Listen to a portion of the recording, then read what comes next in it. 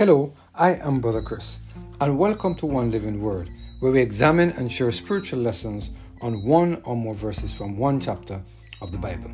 Today we're focusing on the topic, I am sorry, based on our reading of 2 Chronicles chapter 33, verse 12 and 13. Let us hear what the word of the Lord has to say in this passage of scripture. And when he was in affliction, he besought the Lord his God, and humbled himself greatly before the God of his fathers, and prayed unto him. And he was entreated of him, and heard his supplication, and brought him again to Jerusalem into his kingdom. Then Manasseh knew the Lord, that the Lord, he was God. We serve an awesome God, who is willing to forgive of our sins if we repent. It is such a good thing to know that when God forgives us, he restores us to the position we occupied before we transgress his laws.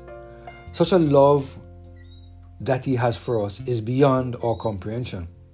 It is truly the love of God that constrains us and brings us to the foot of the cross as repentant sinners. There are some of us who don't seem to realize that we serve a loving God who is willing to forgive us of our trespasses and sins once we confess and repent of them. There are some of us who don't seem to realize that he is not willing that any of us should perish, but he wants all of us to come to repentance. Some of us don't seem to understand that it is the carnal nature that continues to yield to the temptations of Satan. But if you surrender this carnal nature to the total control of the Holy Spirit, then God will replace this nature with the nature of Christ. God will more than willingly do what is required, and he is more than willing to forgive us of our trespasses and sins than are the people around us willing to forgive us. Today, as I read the story of Manasseh, I was encouraged by the outcome of one single action that the king took. He was a king who did evil in the sight of the Lord. Instead of continuing in the footsteps of the Lord, this king undid every single thing that his father Hezekiah did. Instead of encouraging the people to worship the true and living God, King Manasseh set up false worship all across the kingdom of Judah. He even went to the extent of setting up idolatry in the house of the Lord. Do you see what can happen to us when we allow our carnal nature to take control of our words, our thoughts, and our actions?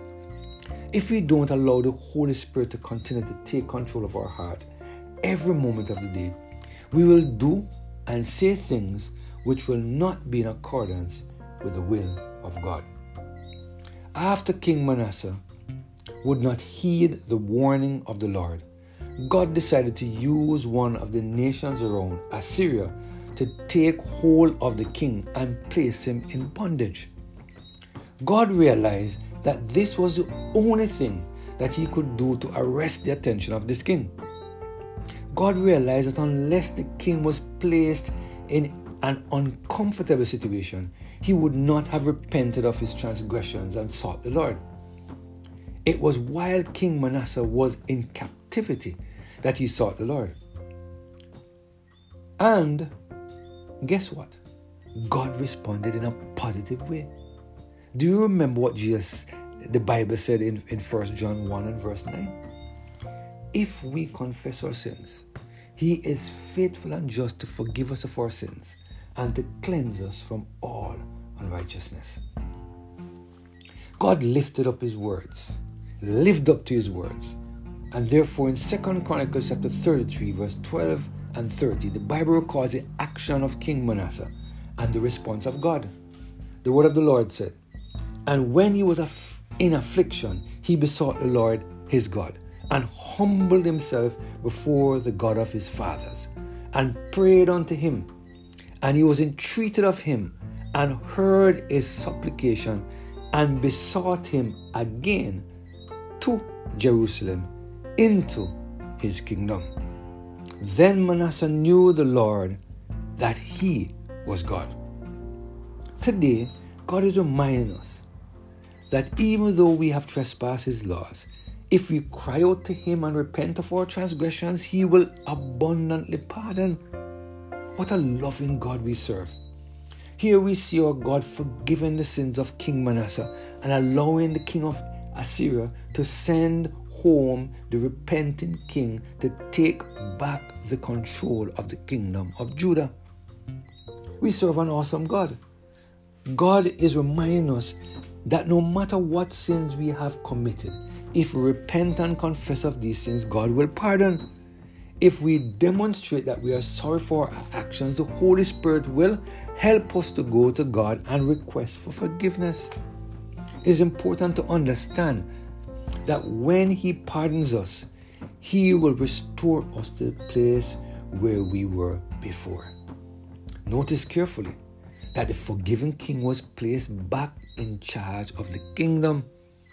Here God is showing us what it really means to be forgiven and what forgiveness is all about. It is my prayer that those of us who have transgressed the law of God will realize that in this story, God is more than willing to forgive us of our trespasses and sin.